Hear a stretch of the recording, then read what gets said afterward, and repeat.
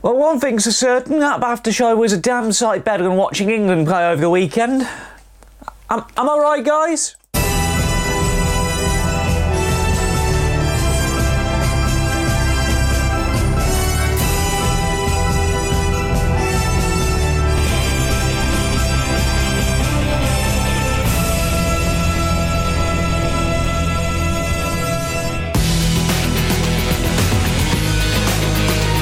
Well, it feels like all of my worlds have collided over the space of an entire weekend. We are not even, 16 hours removed from the BAFTAs? And my God, is it good to have award season back in all of its might and all of its splendour, in person, most importantly. It was weird watching it on BBC One last night after, 2 years of all Zoom affairs. The BAFTA did a fantastic job of bringing it back to how it should be. And it was a good show last night. Rebel Wilson, I thought, decent host. Bit political at times, but what do you expect from an award show? I mean, she's no Ricky Gervais and the Golden Globes, but she did an admirable job compared to the hosts we've had in previous years. And, well, there was some interesting wins. We'll take you through the full list, because I literally went old school and I took notes during the broadcast last night. But June was the name of the game. 5 wins, most of any film last night. I'm happy for Villeneuve. Not wins in big categories, mind, mostly technical wins. But a win's a win. I'm still on a high from celebrating cinema. So let's cut the music and let's take you through all of the winners from last night. So the outstanding British film this year was Belfast, and I really liked Belfast. Branagh did a sort of interesting job blending together sort of elements of truth, elements of bit of fiction here and there, and importantly, it takes guts to make a film about the Troubles. So, of course, he reflected in the speech, and he was quite pro-cinema in the speech. He's like, streaming cinema, good to see rumours of our death are greatly exaggerated. Hopefully we can live together in the future. So I like the fact that a lot of the winners sort of took pot shots at the fact that cinemas have been shut for 2 years and everyone's been streaming, but last night really did prove that cinema is alive and well. Belfast was outstanding British film. That was the main marquee award for me. Best film last night, though, Power of the Dog. I have mixed feelings. I can understand why Campion would win Best Film. But she also won Best Director. Awards voters generally like to watch people suffer for their art. And Power of the Dog does that a fair bit. But it was a bit of an overly long film. I think the only logical reason, aside from the whole technical side of things, why Power of the Dog won last night is because they shot in New Zealand in the midst of COVID. We always got first major production back online in New Zealand following all of the lockdowns. And Campion's had like this 30-year career, and it would for the independent fan, and anyone would have been like, "Oh, Jane Campion's won a BAFTA. Good to see her get honoured." But it was such a tight race this year; it could have gone to anyone, and that's the thing with these award seasons. When it's close, you know it really is close. For the performances, bit of a shock win. Will Smith won for King Richard. This performance has been getting a lot of traction within the award circles. I remember when the film came out, some of the people I get to spend time with at the local cinema watch the film, and some, of course, get into tennis. I'm not into tennis, so the film didn't really speak to me that much. But Will Smith getting a bit of an awards attention. What can only be described as the twilight of his career. I genuinely lost it when that came in. And then Joanna Scanlon won for After Love. BBC Films had a good night last night, didn't they? To see someone from Wales, a local-ish talent, win a BAFTA was really nice, and that's the kind of thing we like to see. For the supporting roles, Troy Kotsur win for Coda, big win for him, first deaf actor to win. the Supporting Actor Award. It's the first major Apple win for a film of this kind. It's just a shame Coda hasn't really had it's had traction on Apple TV Plus, but it would have been nice to see it get a bit of a wider cinema release, sort of ensure that people had enough of a chance to watch a film where it was truly intended to be seen. And then Ariana DeBose won for Best Supporting Actress for West Side Story, following up with the Golden Globes win. She's now pretty much dead to win the Oscar, but that's what you get for working with Steven Spielberg.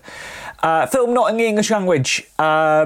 Drive My Car won that one. I know it was described as the new Parasite by a lot of the big award circle. It is now the clear, by far and away, the favourite to win the Oscar. It would have been lovely to see Petite Maman win last night, but that film's got a way more traction. I think it really is boiling down to the fact that who's got the better PR campaign these days. That's how these awards generally seem to go. We've mentioned Best Director for Jane Campion. Animated feature film. No real surprises here. It went to Encanto. Everyone seems to be talking about Bruno these days, even though we're not really meant to. But Disney were going to run away with that award, no questions asked. Technical-wise, it was a 1-2 for score and cinematography for Dune. Hans has finally won something. I don't blame him with that score, which he is actually playing on his... because Zimmer's going to be touring around Europe. Well, he is touring around Europe. It started over the weekend.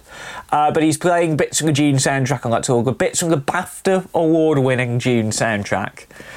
After years of him being sort of left out of the awards race, it is good to see the mad German finally get a couple of somethings. And then Greg Fraser winning for cinematography. No real surprises there. Was one of the first major awards to be presented on the telecast last night. I did love how Dune was shot. Very open, very bold in the way it's executed, and it takes full advantage of that 1:3 1 aspect ratio that IMAX affords you. When Dune was like, as again, 5 wins for score, cinematography, production design, and editing and VFX. It was a good night for Villeneuve. For the costumes and the hair and makeup, Cruella won for costumes, and I predicted that on the day that the nominations went out. Jenny Bevan seems to be a designer who can turn in a good film even in the midst of a global pandemic, and it sucks that she wasn't there last night, but Jenny Bevan and BAFTA had a bit of a rocky history in the past. You just got to look back to a couple of years ago when Stephen Fry hosted it back in the day, the infamous Bag Lady saga. Luckily, we didn't have any such things last night. And then Eyes of Tammy Faye won for makeup and hair. From what we said on the telecast last night, it's the kind of film that BAFTA voters would have loved. A lot of focus on the practical, a lot of focus on the extravagant design, and a lot of focus on sort of like the escapism, which is, again, was a key theme that they sort of bigged up last night during the whole show. For the editing side of things, No Time to Die won that. Again, a film that long, 2:40, something like that. It wasn't a real surprise, but the quality of the field this year was just big. And then the EE British Academy Rising Star Award. Lashana Lynch took that one away. This was the only award voted for by the public, and it felt like all the Bond and the Captain Marvel stands turned out in their thousands to vote. A worthy winner, and joins a fantastic list of people to have won that award in the past, like James McAvoy, Eva Green. And it was also fantastic to finally see last year's winner present the award, because Becky, she didn't get her moment last year. So to present that with Lady Gaga was like a very nice and very inspired choice. So the minor awards, actually before that, screenplays, Licorice Pizza actually won something last night, and I'm relieved that that's the case. I would have personally loved to have seen Alana Haim win lead actress, because that was the heart and soul of that film. But Paul Thomas Anderson did actually take away original screenplay, and he beat Aaron Sorkin as well. I was half expecting Sorkin to win for being a Ricardos, because it's Aaron Sorkin. But Licorice Pizza won original screenplay, and then Coda won adapted screenplay. Coda seems to be a dark horse going into sort of like the business end of the award season. we will get it reviewed at some point, do not worry. But it seems to be that Apple have got a bit more traction in this year's awards because they've got a lot more original IP coming in. They've got a lot more original TV as well, and they seem to sort of have the marketing machine in the right place as well. So the other awards that were sort of more minor but still very important, outstanding British debut was James Daniel for the Harder They Fall. He co-wrote that with Boaz Yakin. It was a debut for a writer-director. This is an award to watch in the future because, of course, while Harder They Fall didn't really get as big of a cinema release, having it spotlit on BBC One last night was a big thing. The documentary award went to Summer of Soul from Questlove. It's a clear favourite. We all had an inkling it would win. And again, now the clear favourite going in to the Oscars on March the 27th. For the British animated short, that went to Do Not Feed the Pigeons. Best casting went to West Side Story. And for outstanding British short film, that went to The Black Cop. That is your BAFTA winners for this year. And like I say, it was a fantastic show last night to see cream of Hollywood back in the same room for the first time in 2 years. It was a fantastic moment. And sure, while I've got my issues with the BAFTA about the way they do things, about how they delay the broadcast just so they can get it down to 2 hours. And that's a problem we're going to have with the Oscars in a couple of weeks, bearing in mind. The Oscars are going to do something very similar, as in presenting awards before they go on air, and then playing them out at the end after Best Picture. It's shaping up to be a good end to award season. It's looking like it's going to be a good business end, in fact. A run-in, dare I say. And as ever, we will be here to bring it closer to you guys over the next couple of weeks. It is a fantastic time of year for cinema. The Batman opened 2 weeks ago. It's done £16 million and counting for the UK cinema industry. Everywhere is very much alive and well. And on top of that, it is a good time for the industry, full stop. There are many refurbishments going on. There are many big projects going on. There are many great films still to come. As we reach big Oscar night, though, we will continue to do what we do best. We will bring cinema closer. So join us back here in a couple of weeks for our Oscar predictions. And then the morning after the night before, on the 28th of March, we will have a 1-2 of Oscar reactions, and it gives me a big amount of joy to say this. The return of the journal. We are deep in the edit on the next couple of episodes. They will not be monthly going forward. But we've got a couple of fantastic episodes in the works about stuff like the BBFC, about what it's like on a review day.